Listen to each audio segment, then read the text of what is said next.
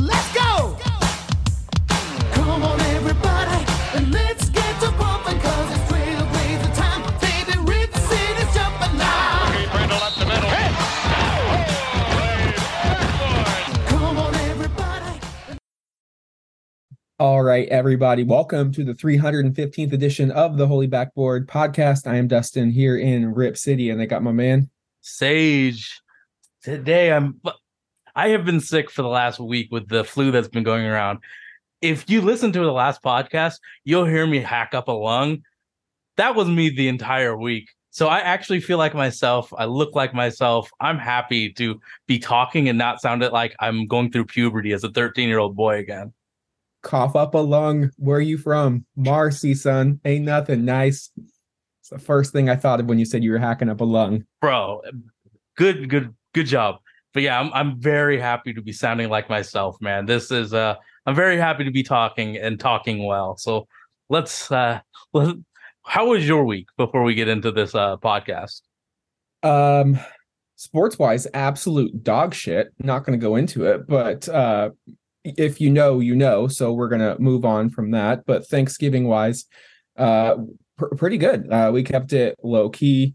Wanted just to enjoy good food, start decorating, and just a lot of really good food. Like we ordered Thanksgiving food out again. Like that's kind of where we're transitioning to. It's just a lot of effort for so little payoff. Like you just eat and it's done. It's like that's a lot of time, effort, energy. And if you love hosting, more power to you. I still do enjoy it, but sometimes I like supporting the restaurants, and I feel like you're getting good food. And once again, the Thanksgiving burritos. If you're not making your leftovers into burritos, you're doing yourself a disservice. It is absolutely a banger. I am on day 3 or day 4 of Thanksgiving burritos, and I'm already looking forward to tomorrow's. So if you're ever looking for something different than just a turkey sandwich or a stew or a soup or whatever, wrap that baby up in tortilla and you will not be disappointed with the amount of different flavors that you're getting. It works. Just trust me on this. My mom makes this rice soup. It's called juk. For those that are super Asian, it's y'all know what it is, but if you're not, it's kind of like this, I don't want to say, mild flavored rice soup that they put like all the turkey carcass meat and all that stuff. So yeah, like I'm kind of sad to be I didn't go obviously because I was so sick, but I'm kind of sad to miss out on those leftovers and the actual food. But yeah, like my mom and brother took the turkey carcass, cut it up, cut all the meat, and made this soup called juk. So I guess everybody has their way of recycling turkey and Thanksgiving stuff. And I'm sorry for saying that it's mild tasting when it is.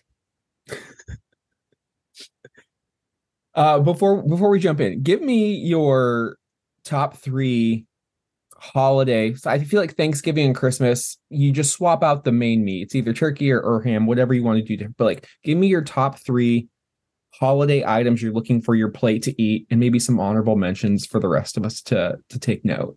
So I had a Lee's Zoom meeting today. We have it every 2 weeks, and I was guilt tripping my mom about making a rib roast instead of ham because I really fucks with it.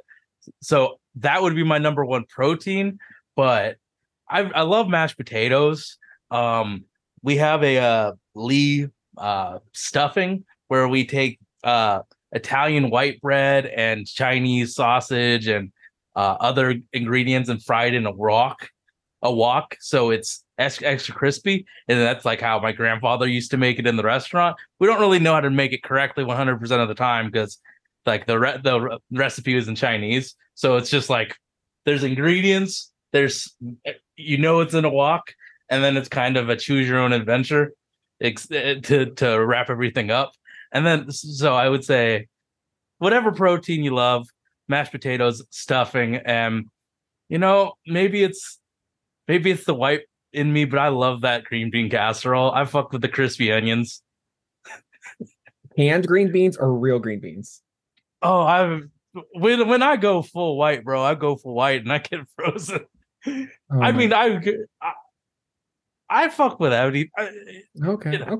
okay. So it's green bean casserole, a little mid for me, but this was I asked you, so I can't judge the stuffing sounds fire. By the way, I would say for me, mine's a little off the cusp, but I like sides and desserts. So dessert first and foremost. If you can make a pecan pie, heat that up a little bit What with did some. you say? Heat that up a Did you little say bit. pecan pie? Pecan pie. I thought you said something else. Never No, mind. get your mind out of the gutter. How'd you know? You get some vanilla ice cream, French vanilla ice cream. That's the thing I look forward to the most. I also love cranberry orange sauce, not out of the can. You make it, it's delicious. That's also the key ingredient to your Thanksgiving burrito. Pro tip. And then when we ordered out some braised collard greens, and those were Did absolutely they not have pork in it? no, but they were hitting. And I've had them with pork before, and these were just as good. So those are my three items. I'll throw in my mashed potatoes in there. So those are mine. And then my honorable mention is the mac and cheese. Mac and cheese is I'm picky. I'm picky. So it's hard to make. I don't make a great mac and cheese. It's something I just haven't been able to figure out. But when I go somewhere and they have a great mac and cheese, that's always going to be a crowd pleaser. We suck at making desserts, so we always buy. But if anyone like, I'm really more picky about like in the Christmas time about that main protein in the sides. Like dessert is whatever to me. Do you or your mom or your parents do like anything special for Christmas morning breakfast? We were always Christmas Eve folk. Oh, you But- do. So we did everything on Christmas Eve. We would just do a dinner similar. Christmas Day, sometimes we would either travel or we would, I don't know, just kind of hang out. But like with a little one on the way, obviously new traditions are, about to start to form. And, Olga and her family like to do Christmas morning stuff. I love making breakfast. So I'm certain we're going to start doing some Christmas traditions on morning, because breakfast is my favorite meal of the day, hands down.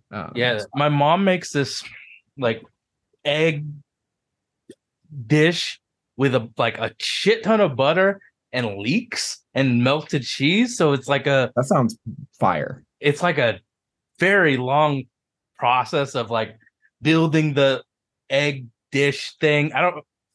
I would like to call it a casserole, but it's not. It's like just this. It's like what's the thing that's hard to cook?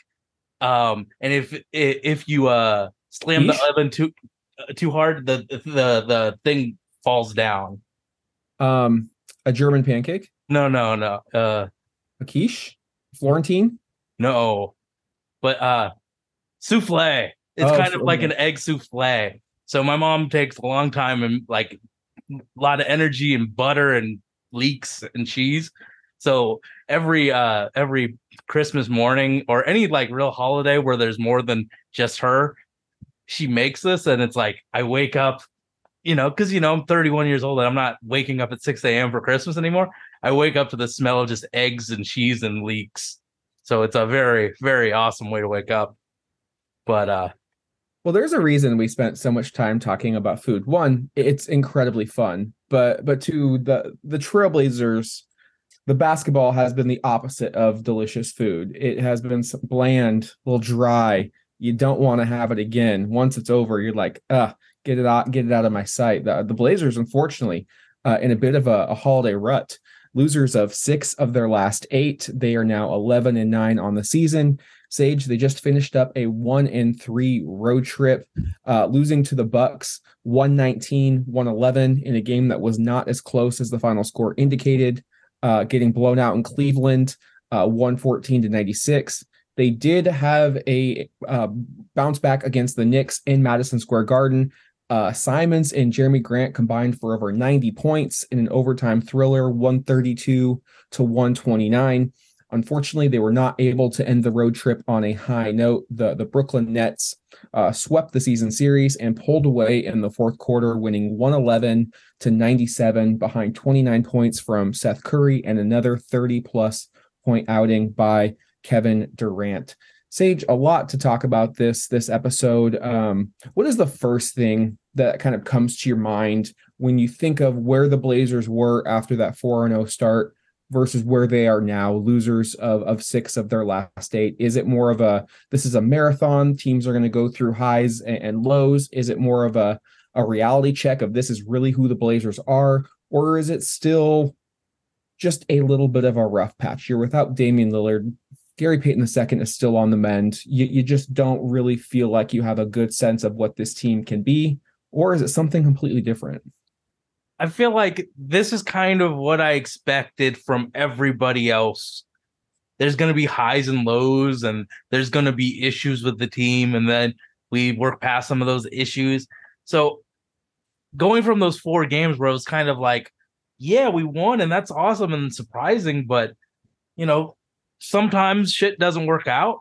I don't know. This season's been weird where like just witnessing like how injured we are and how weird our rotations are because of how injured we are, and how even though we're missing our superstar, we're playing our guys like extremely high amount of minutes in games that it's December and we're playing 40 plus minutes. Like for me, it feels like it's kind of short-sighted in a lot of the decision points that's been made. And like, I'm happy for every win. I don't want to watch shitty basketball for like the hobby that we're doing right now. So it's like, I'm glad that we're trying and we're competing, but I feel like playing your guys such heavy minutes and not being able to match what the other team is doing is starting to become like a thing that I just anticipate happening. So I mean, I enjoy wins and losses suck, but I feel like as I've gotten older, like I cannot make these games matter to me, like in like where it affects me. So it's just like, okay, this sucks or this is great. On to the next one. It's 82 long games. And we've talked about this stuff for 8 years. I'm not letting my like short-term enjoyment or short-term failure sway me in a way where it's like, I feel like we're the 6th or 7th seed, so it is what it is. What about you?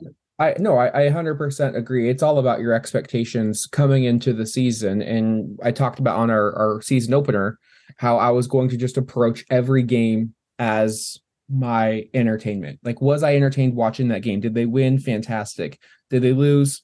Okay, but was I entertained watching that play? Sure, the 4-0 start, you kind of get visions of, could we be a surprise? Could we really make the visions of grandeur of like, this is what we could be? Yeah. Did you kind of get high off of your own supply? And then when you kind of get too high, the lows feel really low. So it's important just to always kind of keep a realistic approach of what this team is. I predicted them to be 6th in the West, and I felt like that was pretty optimistic. I still think they're a slightly above 500 team.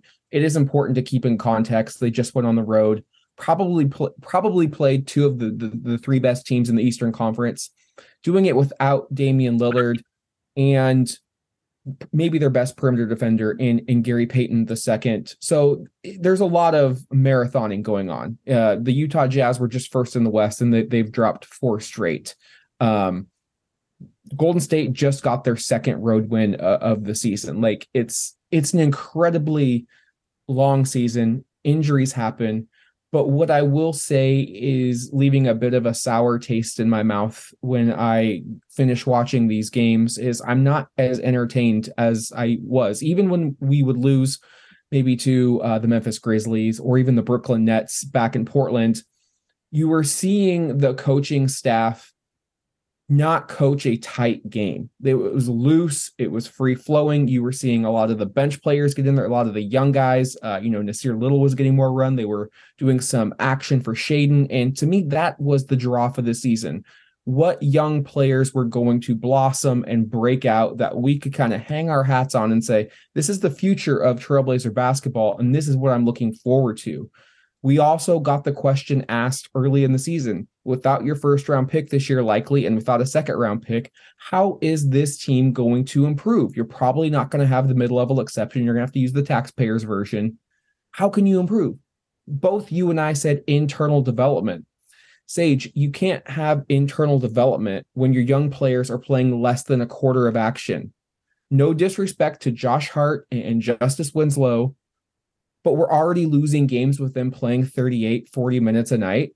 I would be perfectly fine. I know Shaedon Sharpe messed up a couple of times on defense. First one to admit that on Seth Curry.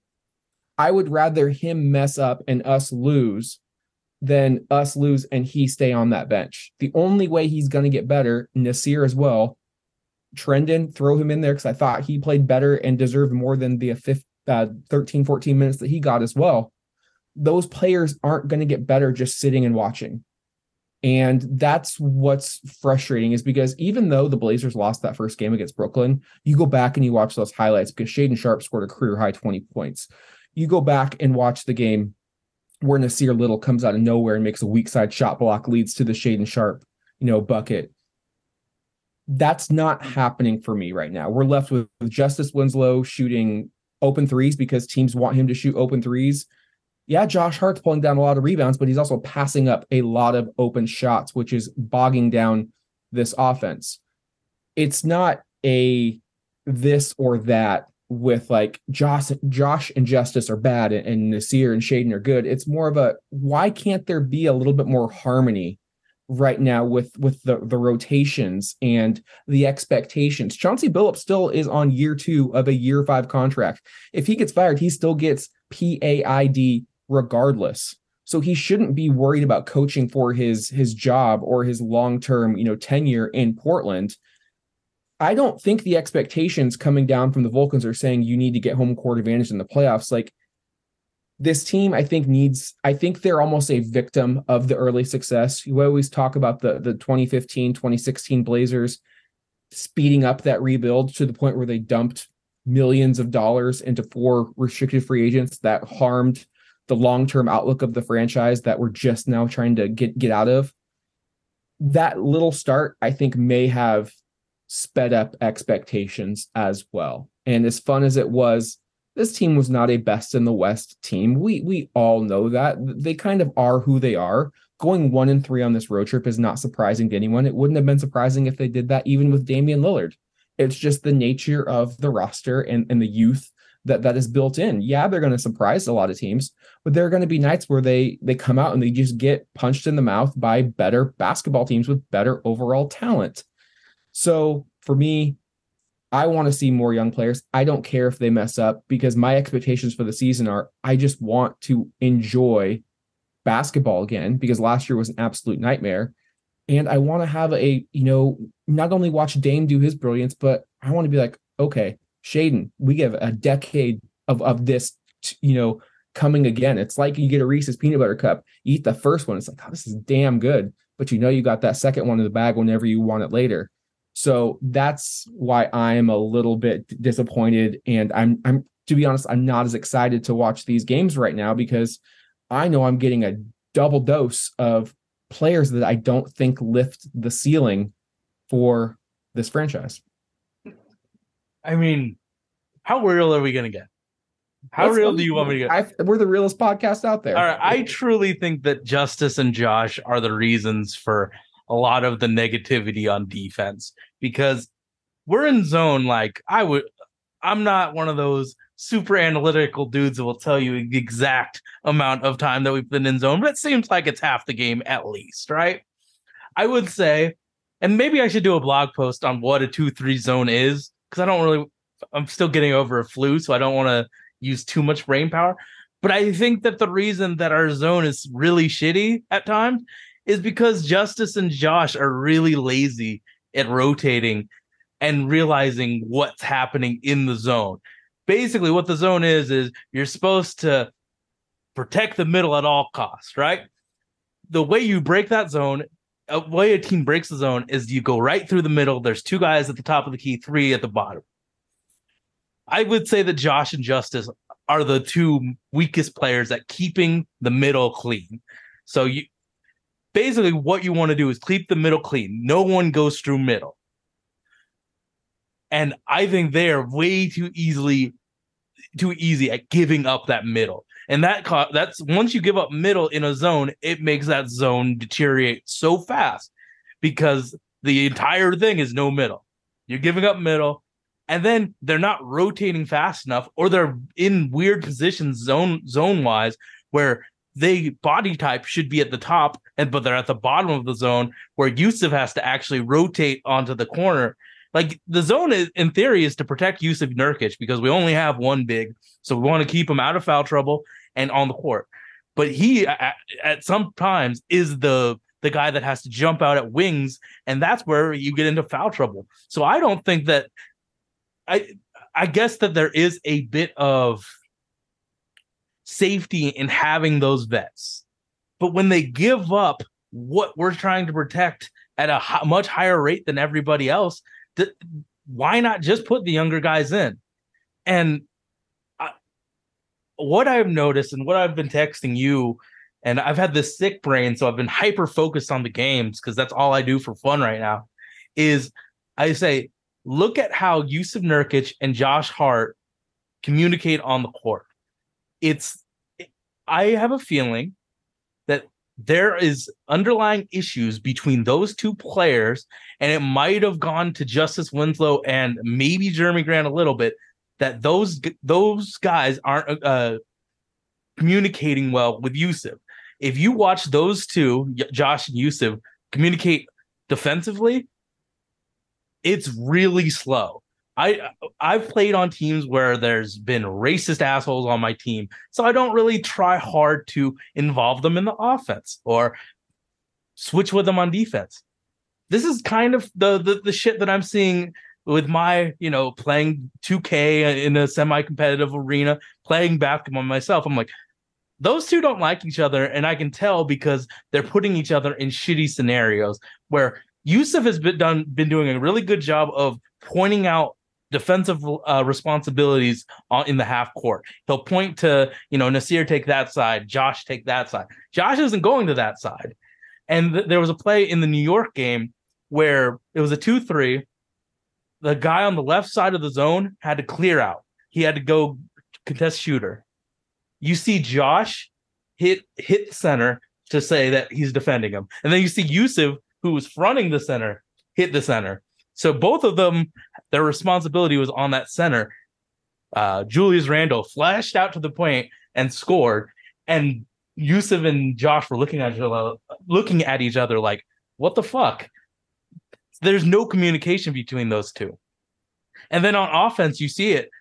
Josh at least acknowledges that Yusuf helps out the offense right now, so he'll pass it to him freely. But there have been times where it's just like watching these two players work together, it seems like something's the issue. So I hope that those two can at least figure out what it is that they don't like about each other, because it's an interesting dance to see those two play basketball with each other. It's like, fuck this dude, I'm going to do whatever I want. And I think that this last game that we watched today, it was kind of nice to see Yusuf Nurkic get all the rebounds that were rightfully his. I was looking it up and looking at rebounds. So there's a such thing as contested rebound versus an open rebound. So Josh Hart gets 2 contested rebounds a game, meaning the other 5 he steals from somebody. I'm just saying, he gets 8 rebounds a game. He only earns 3. Maybe that was the start of what the issue is. But if you pay attention between those two, and it's a lot of 2-man game that who's the second team we play? The Cavaliers did. They put them in 2-man game a lot because it was Donovan Mitchell and Jared Allen. So they were running Mobley and Donovan and Darius. I mean, you could tell the talent discrepancy was jumping off the, especially the size. Portland had no answer for. But the right thing to do on a switch between Donovan Mitchell and Yusuf Nurkic with either guard or center of that team is to just fight through that shit and defend Darius Garland. Josh Hart quits on a lot of screens that puts Yusuf in really shitty positions. I think when we talk about those late switches that affects us by putting a guard on Yusuf, Josh is the guy like 95% of the time. So maybe it's I'm sick and I'm just tripping on, how those two communicate with each other. But I think that it should be something that we look at between those two. And maybe this is just a bad blip in the season, but I could see that this could be an issue where if two starters don't really fuck with each other, it's gonna be some bad basketball being played. And then I even saw like Jeremy Grant do like a frustrated shrug at Yusuf. So I think that this losing is not good for the locker room right now. Yeah, it can take its toll. You're away from your family, you're on the holidays. Winning is a cure all, and you need players to elevate their game when the superstar is on the sidelines. For Josh Hart, I just want to know what's going on offensively. Really what he is thinking, what has happened to the player that we saw last year put up 42 points. Do you think that person is still there? What's that? Do you think the person that scored 42 points is the same person we're seeing today? It has to. It's the same calendar year. It's not like I'm saying, 15 months ago. It literally happened this past February in a similar role. Yusuf was still playing. Ant was still playing. I don't know. He has gone from, he really never trusted that 3 to start the season. No. So we can kind of remove that. But early on in the season, he was at least pushing the tempo and trying to finish at the rim. He's completely went away from that. He's almost playing a pseudo Ben Simmons type of role on offense. I heard somebody say that it was Evan Turner-like, and I was like, yeah, it is. Yeah. And you just can't have that when you're already playing Justice Winslow on the same floor with him. You can't have two non-shooters out there. Did Dame and Josh play a second with each other? Last year, no. Last year, okay. I'm actually. Do you remember? It was like in March when or February when he got traded. Yep. Like February 17th. Let's just say that. It was the Wizards game that he put up 42. So I'm just going to look at Josh Hart last year and comparing him to this year. Yeah. He was so much more efficient. He had a usage rate. He was feeling confident. He was scoring efficiently. And then this year, he doesn't have a usage rate. He's shooting super inefficiently. So from 3, I mean, to be fair, he's not taking a lot of volume, but he shot above 50% for the past 7 games. The past 7 games, he's shooting at least 50% or above. But he's totally neglecting any long range.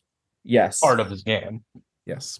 Because when Josh is engaged, well, actually, I don't know if I can even say it this year, but when I've seen Josh Hart engaged, he's not afraid of shooting the 3. And it seems like he's doing anything and everything he can to not shoot the 3. He'll shoot it in late game on late clock situations because he literally has to. But I don't think he's taken a 3-pointer with like 10 seconds left on the clock in like weeks. It's kind of like, we're fucked if you don't shoot this 3 type of thing. So I think there's something with his confidence or something that's happening in real life that has affected him. So he's not as confident as he once was. Because I don't think he's had a real Josh Hart is awesome offensive game this year. I feel like there will be times of the game where he's putting up points because it's hustle and it's like he gets a rebound and pushes it up court.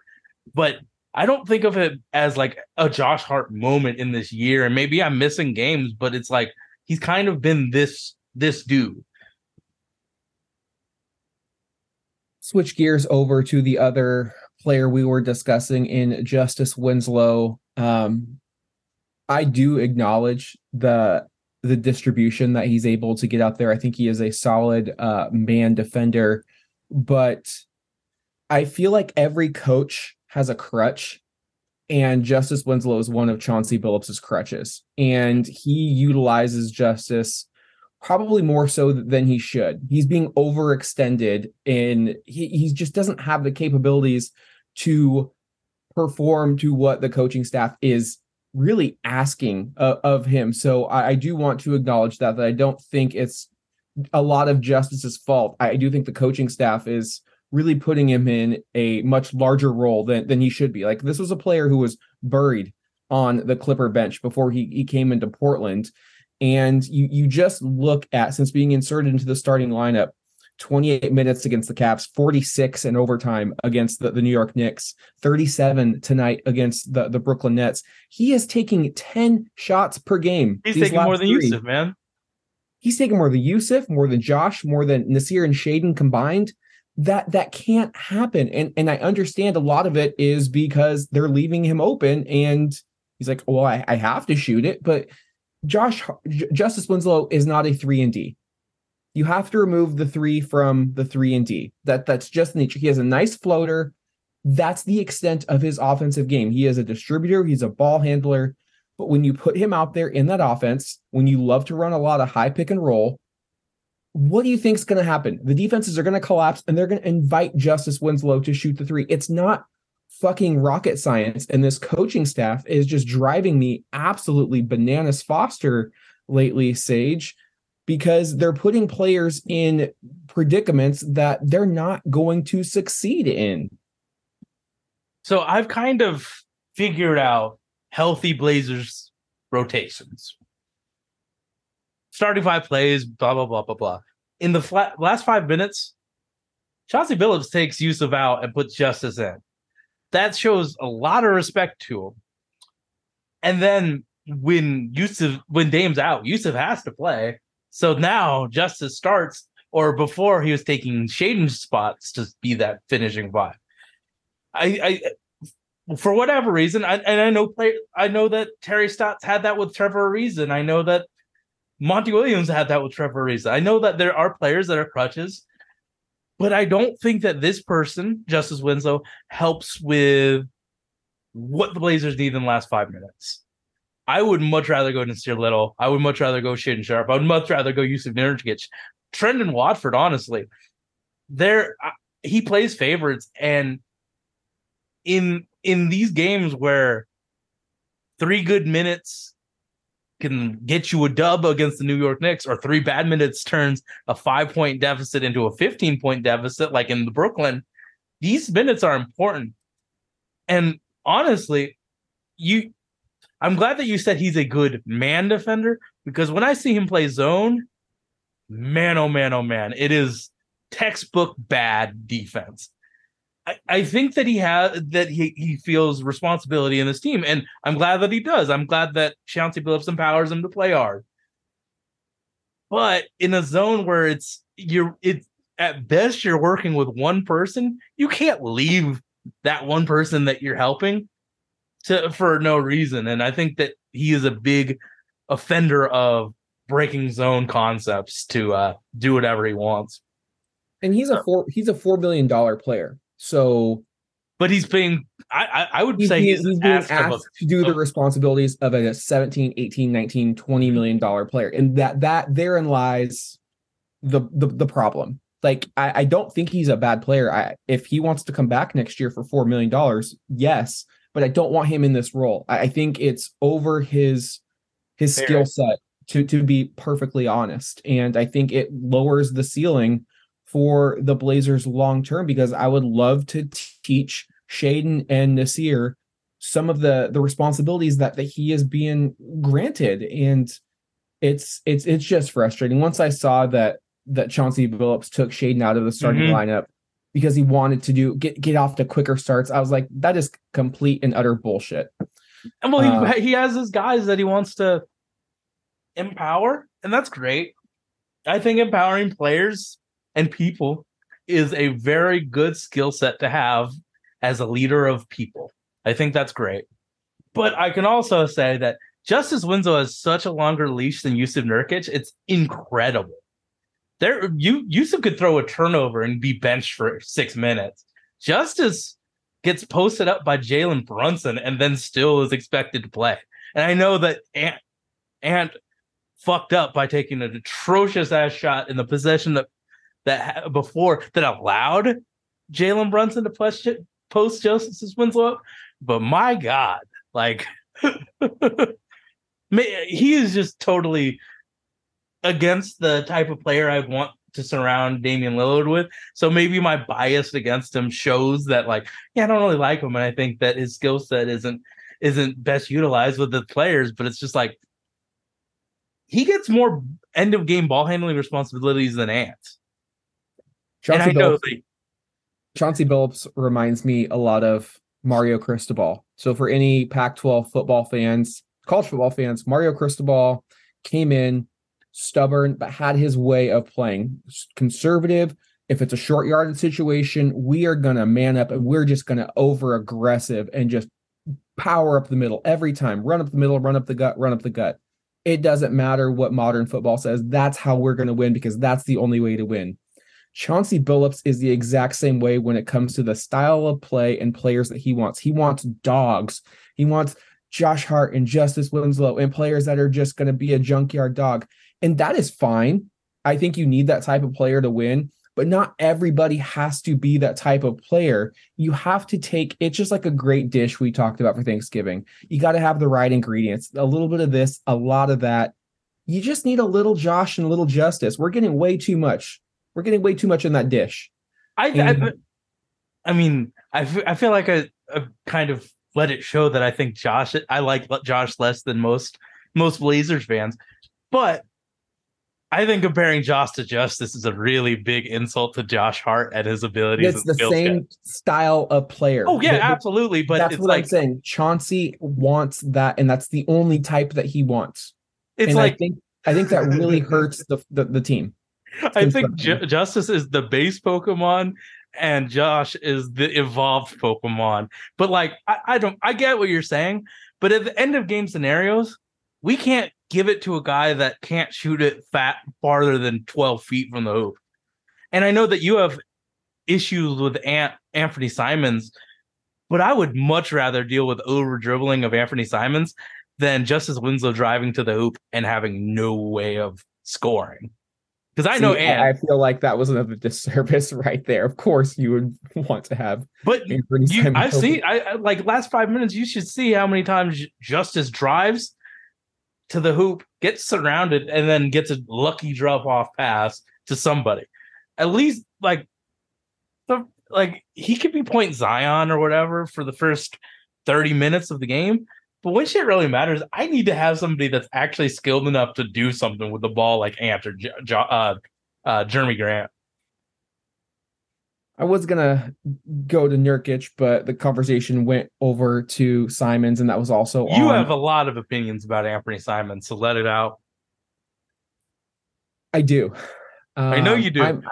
I'm frankly a little worried right now about Anthony Simons. I thought without Dame, he was really going to blossom, especially on this road trip. And I know he had 38, and that was a great performance against the Knicks. My problems with Ant are that if it's not a 3-point shot, I don't know what he's giving you on the offensive end right now. Like he's struggling mightily to get by his defender, even forwards at this point. He's taking a lot of time dribbling that basketball. I mean, the play in my mind that sticks out, and you go back to the first Brooklyn game, he does a dipsy-do. I mean, he's like doing 3 crossovers, and he throws a hook shot over his shoulder, and it goes in. And then from that moment forward, that game just kind of collapsed because he thought that was a sustainable form of offense, and he kept trying to do it. He couldn't shake Ben Simmons.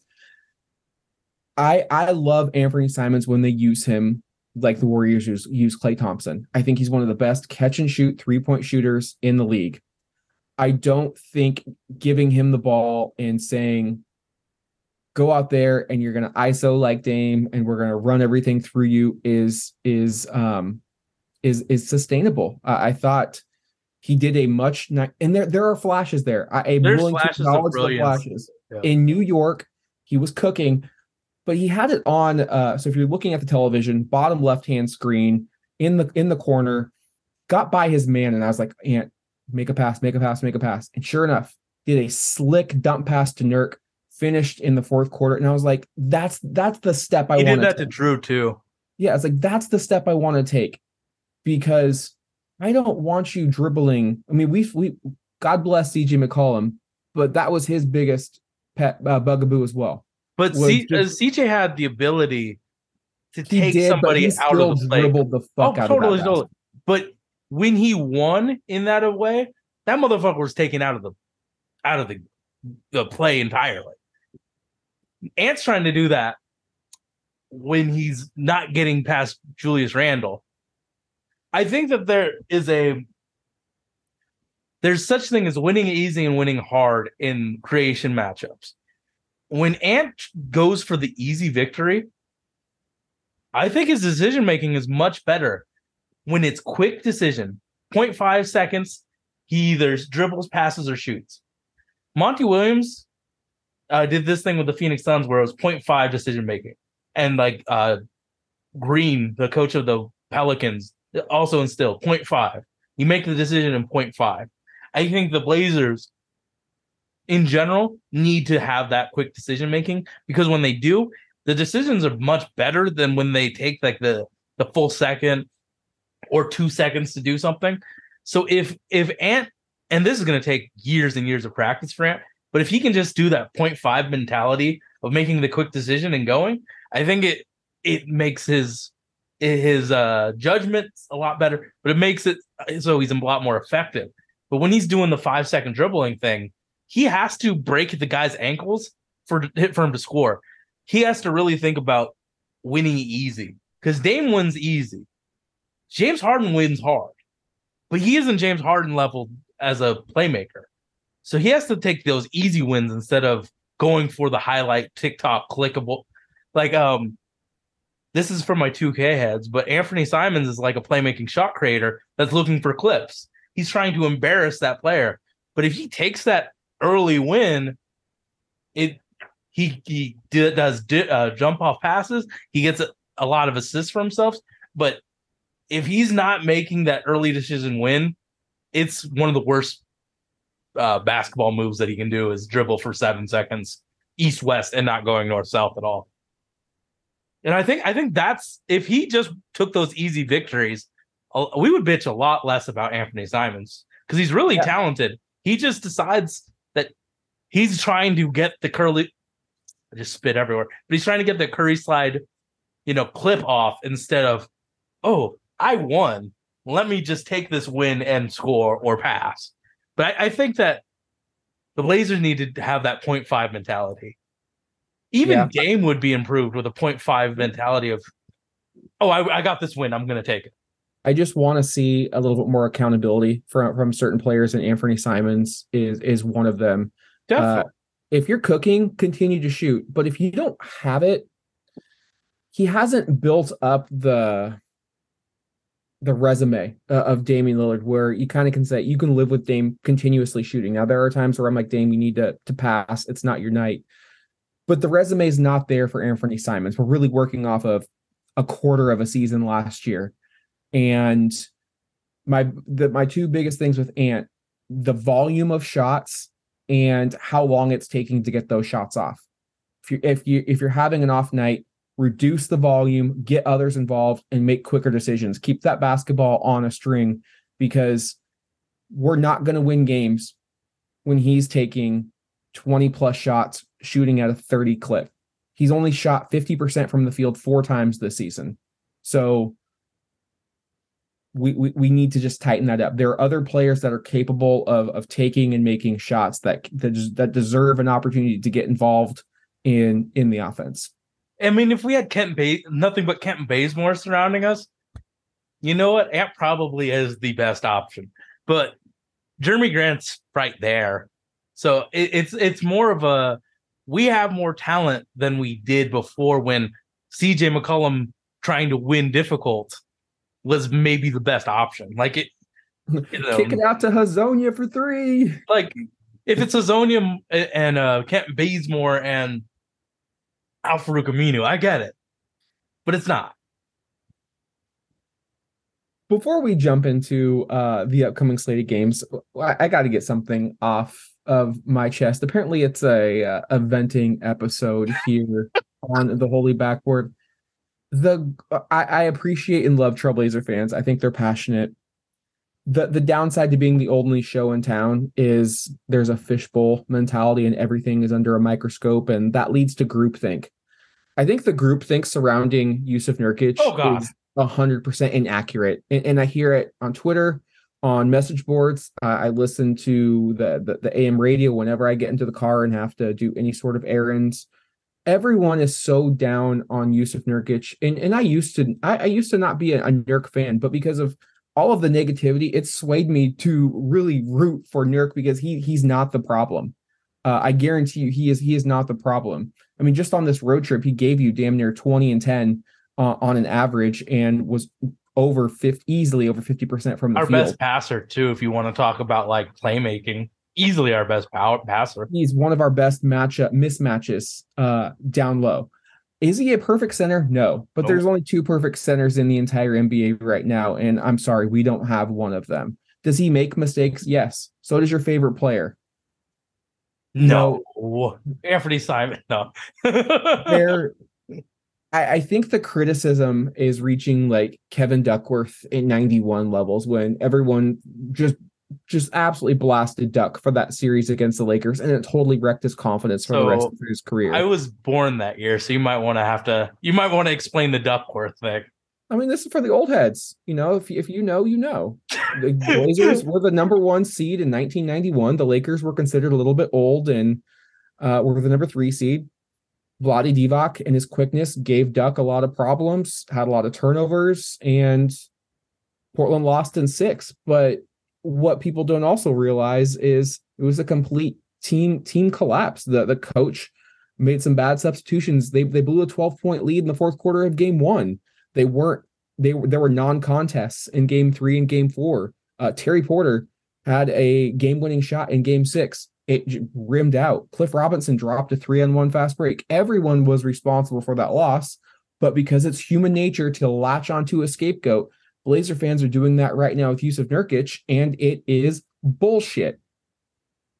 He is not the problem right now. In fact, I think he needs a larger role. I think he could make life a lot easier for our guards to get good looks because there's really not a big right now that can defend him. And when he's shooting the 3 at the level that he is, you look at the Knicks game, for example. It was late in the game and he got a ball kicked out to him. Because he had already made a few in that game, Mitchell Robinson had to come out and get him. It allowed him to swing a pass over to Josh Hart, and he had a wide open bucket. But it was the threat from 3 that got Mitchell Robinson's attention.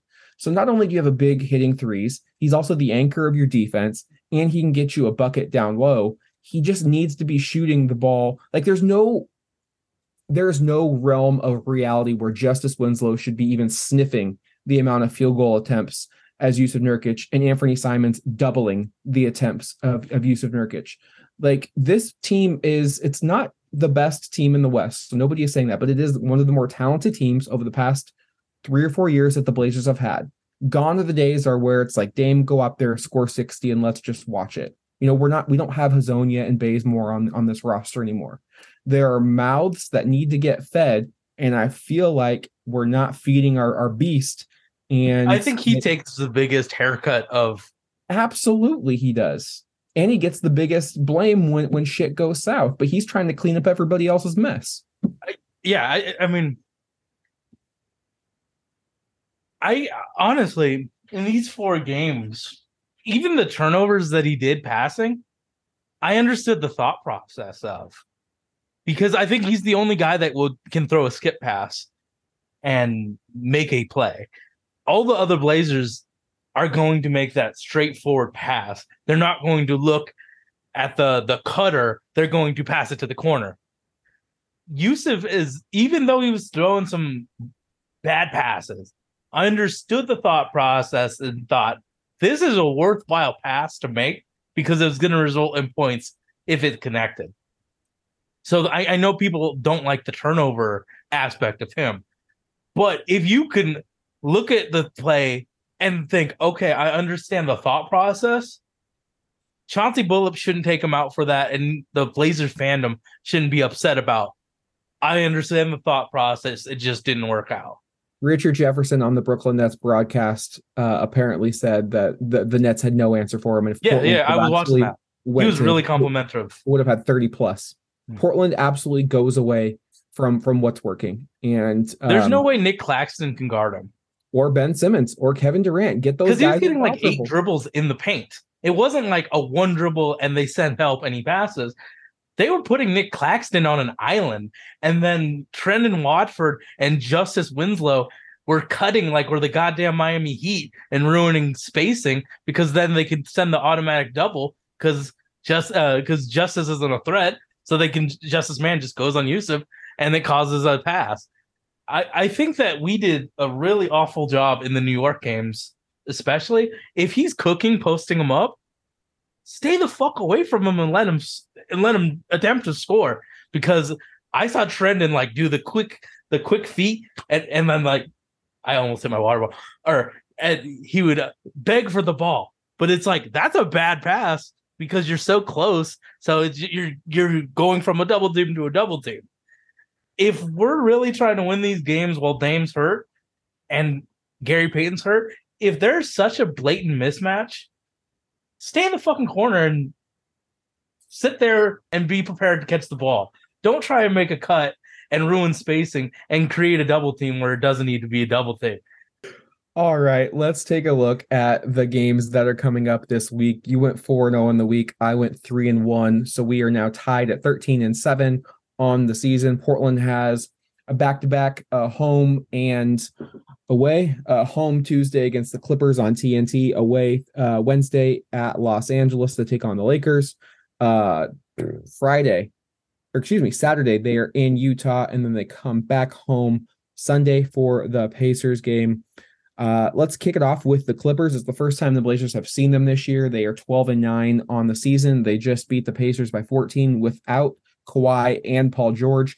It's always a crapshoot predicting a Clippers game. Oh, yeah, totally. You never know who is going to play. Let's just assume one of their big two plays because it's a minor miracle when they both play together.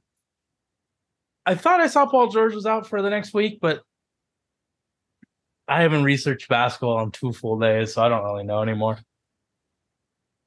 But are we saying Paul George or Kawhi just for... They're both listed as they both didn't play today. I assume one of them might play. Yeah. I don't think both. I don't think both. Let's say Paul George. Okay.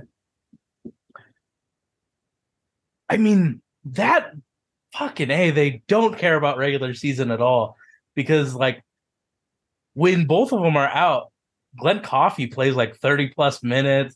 Nick Batum plays. Norman Powell plays. And then when Kawhi or Paul is there, Coffey plays nothing. Trey Mann really regresses in minutes.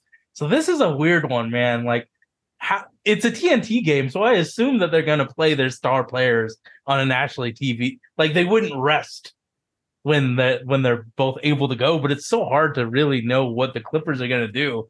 Because, like, I remember the Golden State Warriors rested everybody against New Orleans on TNT against New Orleans twice in a row. So maybe these teams that think that the regular season doesn't matter really doesn't treat it like the regular season matters. We need to watch out for the Clippers shooters. They have just oodles and oodles of actual good shooters. I think Luke Kennard is out for a while. Yeah. But I mean, like, Norman Powell, we know Norman Powell can shoot. He's been god-awful this entire year, though, but you know he can shoot. One thing that I've really noticed with the Clippers this year is Reggie Jackson is officially washed. He's shooting at a really bad rate, and he can't get to the rim. So anytime that he's on the court and John Wall isn't, because they play 48 minutes of point guard, we need to make sure Reggie Jackson is the guy that shoots, because it just isn't like Reggie Jackson used to be a really good shooter. It's just the last 2 years it hasn't taken it, and now he can't even get to the hoop. So if Josh Hart wanted to hound somebody today, I think putting him on Reggie Jackson and making his life miserable might be a good use of our assets.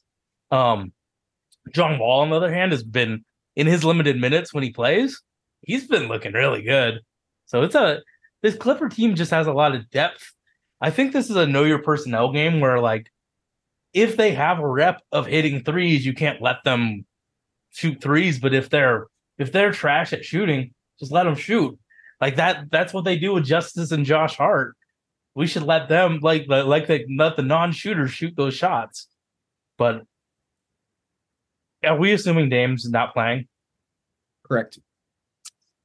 I think I'm going with the Clippers victory, this is where I feel the most unsafe because of what the Clippers can do with their rotations. But I think that they have enough wing talent to make us affect us because we play at such a tight rotation. So I think the Clippers win, and the person that does really well is Trae Young.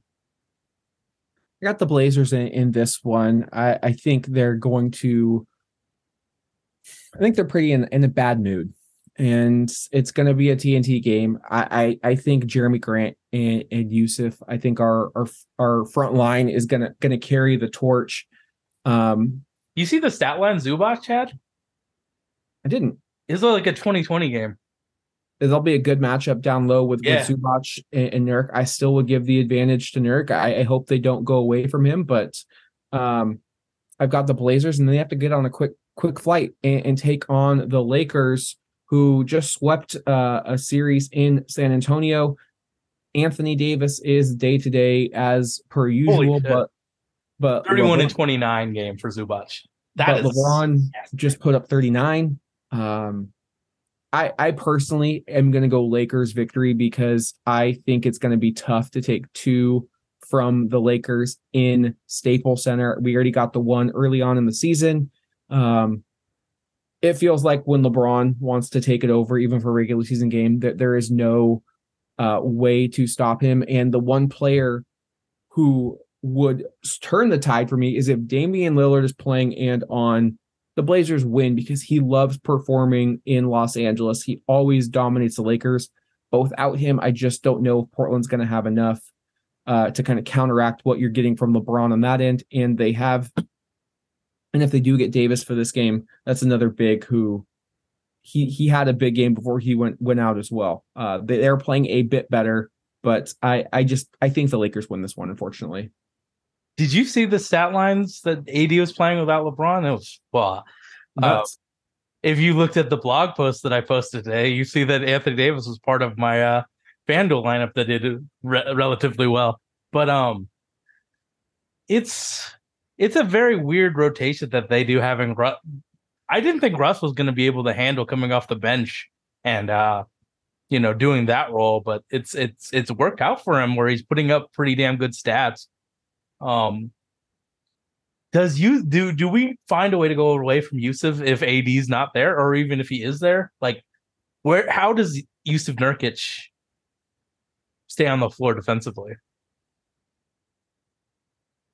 I still want Anthony Davis shooting from the perimeter. If he's hitting, that's okay. Like, he is so dominant in the painted area, but if he wants to float out there, one, it's a lower percentage shot, but two, it takes another rebounder off of the floor essentially. And then Portland, has guard that actually can get out there and rebound the ball, throw in Jeremy Grant. So if he wants to shoot, I would invite that. I would almost bait the Lakers into doing that. I think you keep Nurkic on the floor to keep Anthony Davis honest, because Nurk's shown the ability to hit the outside shot, but he has also shown the ability, like, okay, if you're going to defend me, I will find the open cutter, I'll find the open shooter, or get AD in foul trouble. Yeah. Did you see what AD said at the beginning of the year? He doesn't want to miss a single game this year. And I'm like, bro, are you saying you want to attend every game? Because I don't think you're playing you ain't playing 82. Your body has other ideas, bro. It's like, that's awesome. You want to be on the bench and support your guys for all 82? That's great. Oh man. But I think the Lakers win as well. Yeah. All right. Portland goes to Utah, a venue that is always difficult. The Jazz are about to go on a 6-game homestand, and Portland is the fourth of the 6 games. They do have a home back-to-back Friday against Indiana and then Saturday against Portland. They have lost 4 straight, but 3 of the 4 teams were pretty difficult and on the road, and they've been competitive. Let's not also forget that they handled Portland back on the 19th of November. It took a late Portland rally to make that one competitive, but Clarkson and Beasley and Markkanen were just a trio of nightmares for the Blazers. Mike Conley even left that game, and Portland still had nothing. This was the game that really caught our eye with the switching defense, especially late. Clarkson got on Drew Eubanks, and it was curtains. I'm watching the defense. What does Portland do against this Utah team? You can't zone them, and you can't switch. So how are they going to defend the Jazz? I would like to see more fighting over screens, maybe getting the ball, trapping some of their ball handlers who aren't as adept at being under pressure. Like, don't make it easy for them. Maybe pick them up full court and go a longer, deeper rotation. Those are the things that I'm going to be on the lookout for. I don't have any questions about the offense. I think you can score on this Utah team. There's no real shot blocker except Vando, but he can't keep his hands to himself. Yeah. So can you score enough? Can you outscore the Utah Jazz? Can you stop them? How many? Can you get those stops? I don't know.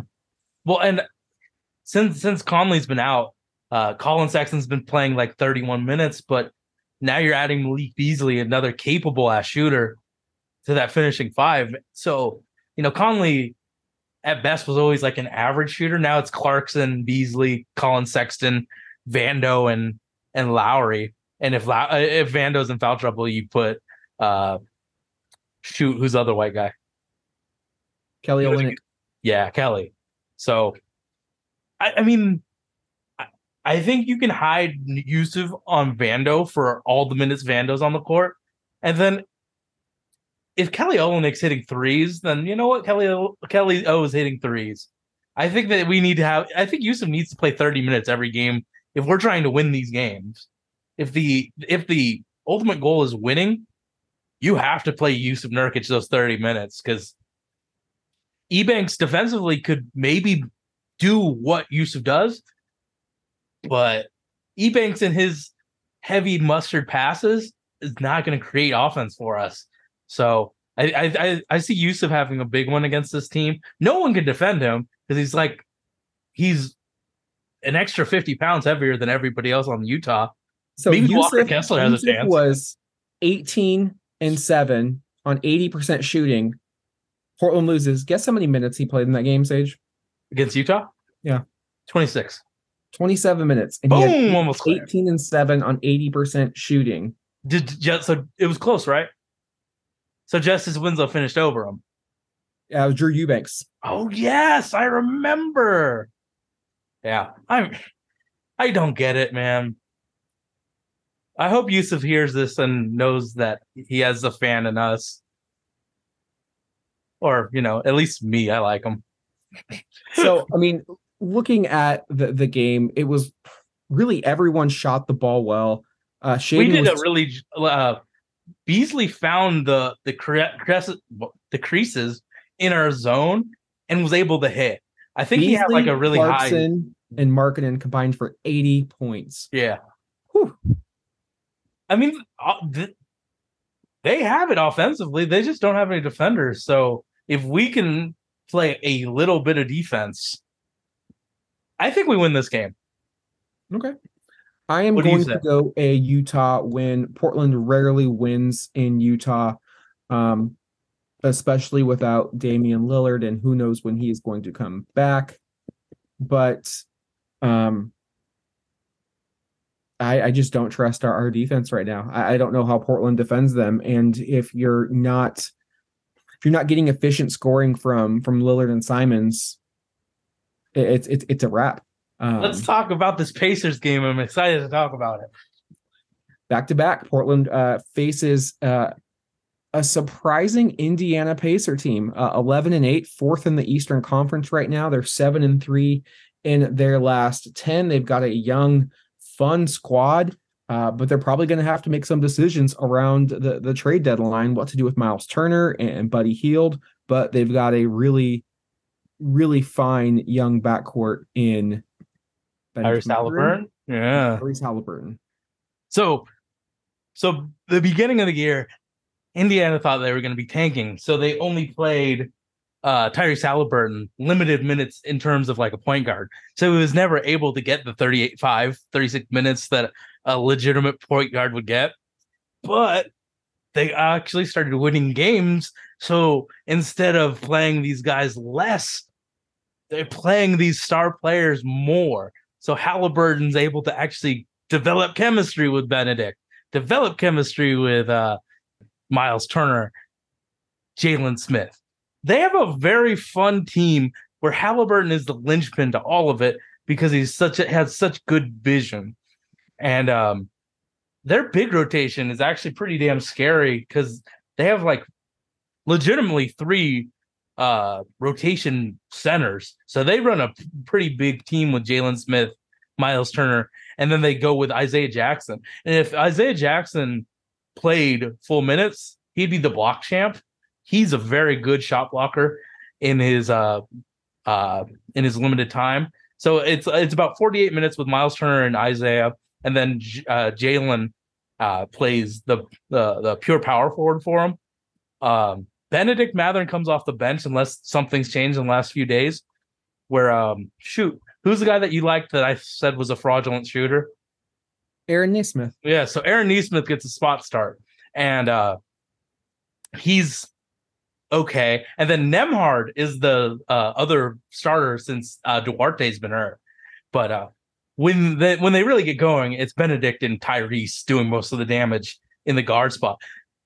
Bro, I know that I teased you about Benedict Mathurin sucking at defense, but NBA Benedict Mathurin, who is the 6-man gunner off the bench, is fucking awful at defense. He's fucking like, you thought AJ Griffin was bad. This dude is fucking awful, but he is an absolute bucket offensively. So it's fun to watch this pure, like, scalpel sharp offensive player and the most goofy, not giving a fuck defender in the league.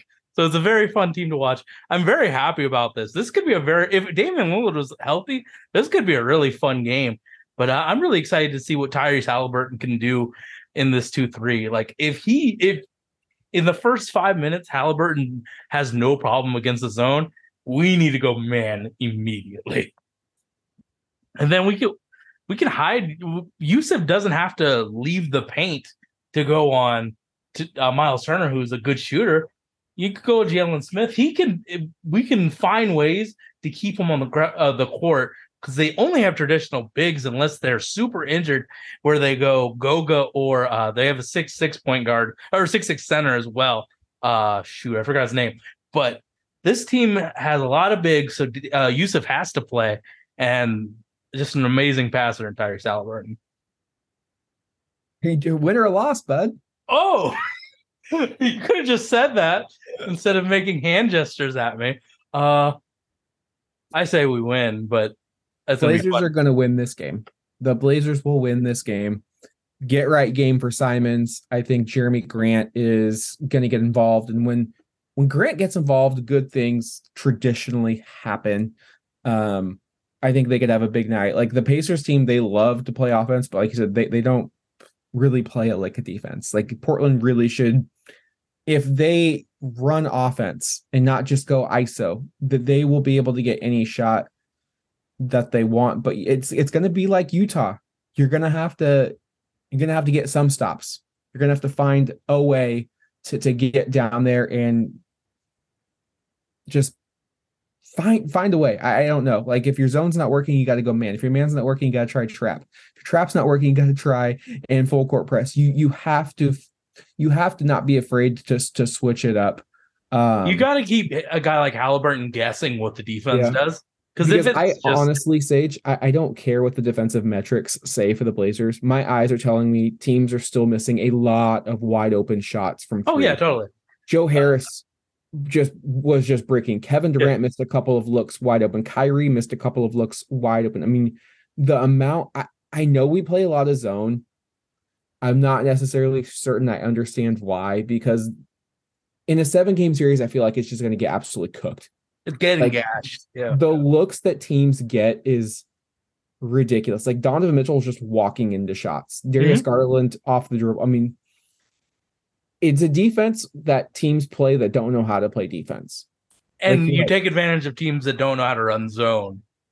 The only way you'll know how to break a zone is if you practice zone defense, so you know where the spots in the zone are where you can take that open through. Like I think it was Malik Beasley was just finding those holes in the zone, so he would take that far top of the key three, and it was just open every time because the zone, because of what that zone is, that's a blind spot. You have to actually make that adjustment. But if you play a traditional zone, that's open every single time.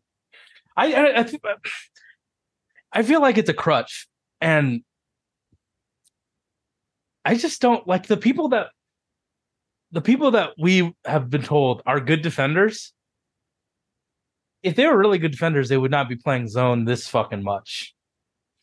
And without Dame, we have 1'6" dude and 1'6" dude, and the rest are long, tall 6'6" to 7 foot guys. We don't need to play a zone, except we do. So it's for me, I think like it's kind of fraudulent what we're doing defensively, where it's like, hey, dumb teams, try against our zone and we'll win because they're dumb. But then San Antonio just fucking knows how to dominate our zone, or smart teams will just be like, oh, this zone? All right. What a joy. We can get nothing but open threes if we pass it a few times. So I mean, hey, if we can beat stupid teams, that's great. But in the playoffs, we can't rely on a zone. And it's so hard to know. Like, you know, you and I did a full year of exhaustive draft stuff. A lot of teams run zone. So like Baylor runs zone. They run the zone they run a 2-3 zone that I wish we would run because it's an actual no middle zone. But it's hard to really know how good a defensive player is if you hide them in a zone. Now there are ways to track it, so it's not a humongous surprise that they are or aren't a good defender, but it's a way you can decide to disguise a guy. Yeah, we're in a zone, but he's really active and creates steals in this zone, but he might not be a good defender. So it's a way to hide and make to add defensive stats. But it is what it is. You have anything else you want to say about this team, or did you get your rant out for the week? I think we're all set over here. I think I got everything that I wanted to say out as well. We are available on iTunes, Stitcher, Himalaya Podcast, everywhere where you get your podcast. We'll be available. So, thank you so much for listening. Hope everybody had a great holidays and has a safe and healthy winter holidays. We'll be back next week. Bruce. Wherever you may be, this is Bill Shinley. Good night, everybody. Let's go!